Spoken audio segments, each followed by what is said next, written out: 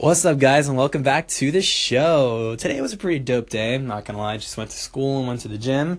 But today at the gym, my buddy Miles showed me a really cool speech because this is a new tattoo that he wants to get, and it's said by one of the actors from The Office, Ed Helms. So Ed Helms did a speech for the graduates of Cornell University, and what he said honestly blew me away. It kind of brought me back to myself, kind of made me a little bit more present than what I am right now. And he just said this. He said, "I wish something would have told me that I'm living in the good old days before I actually left them." Damn, right? That's some deep stuff. I wish something would have told me that I'm living in the good old days before I actually left them. Damn. Like, oh yeah, it just hit it home for me because I don't know. I know for the fact that I'm living in the good old days right now.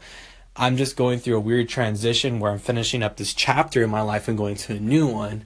But what Ed Helms said is that we don't have to really leave the good old days.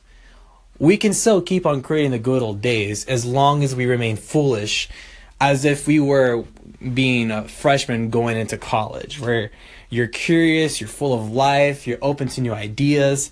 Like, remember looking back on the days where you would skip class to go to the beach with your friends, go surf, go longboard? Or I remember one time for me, like, I skipped class to go see a concert with my friends up in Orlando, and we would refer to those days as the good old days, or better yet, the days when we actually liked ourselves, the days before the world punched us in the face and told us that we couldn't live our dreams, or when the world told us that we're not special. And he said that in his speech. And it's crazy to think that, after college, when you step into the real world, that people tend to squish you, they kind of mold you and to be a part of society with the mundane rules and standards that you have to live by. But all we have to do is really remain foolish, remain curious, as if we're just freshmen in college when we're just full of life. And it really, I don't know, it just really struck a chord with me, like that every day is a good old day, Like, you don't have to leave the good old days behind. Life doesn't have to suck, you know what I mean? But as long as you stay true to yourself, you remain foolish with the world, go after the world without any real sense of direction. Because I feel like a lot of people, because he did say this, he said that a lot of people tend to go at the world with a clear sense of direction. Like, they're looking for an instruction manual for the world when you should be going out there and jumping off a cliff and building your plane on the way down. And I love that a lot. Because it's foolish, but it's also fun. It's what makes every day a good old day. I'm actually going to leave a link to the video in my bio if you want to check it out. It's really great.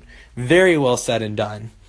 Also, one of my good friends, Sean, was telling me about something that he does every day. He actually journals about his experience, how he felt, and what he did during the day. And he's been doing that every single day for the past 3.5 years. And he said that the benefits are incomprehensible, where he has a really heightened sense of self-awareness, and just having the ability to look back on any single day within the past 3.5 years to see what he did is pretty cool.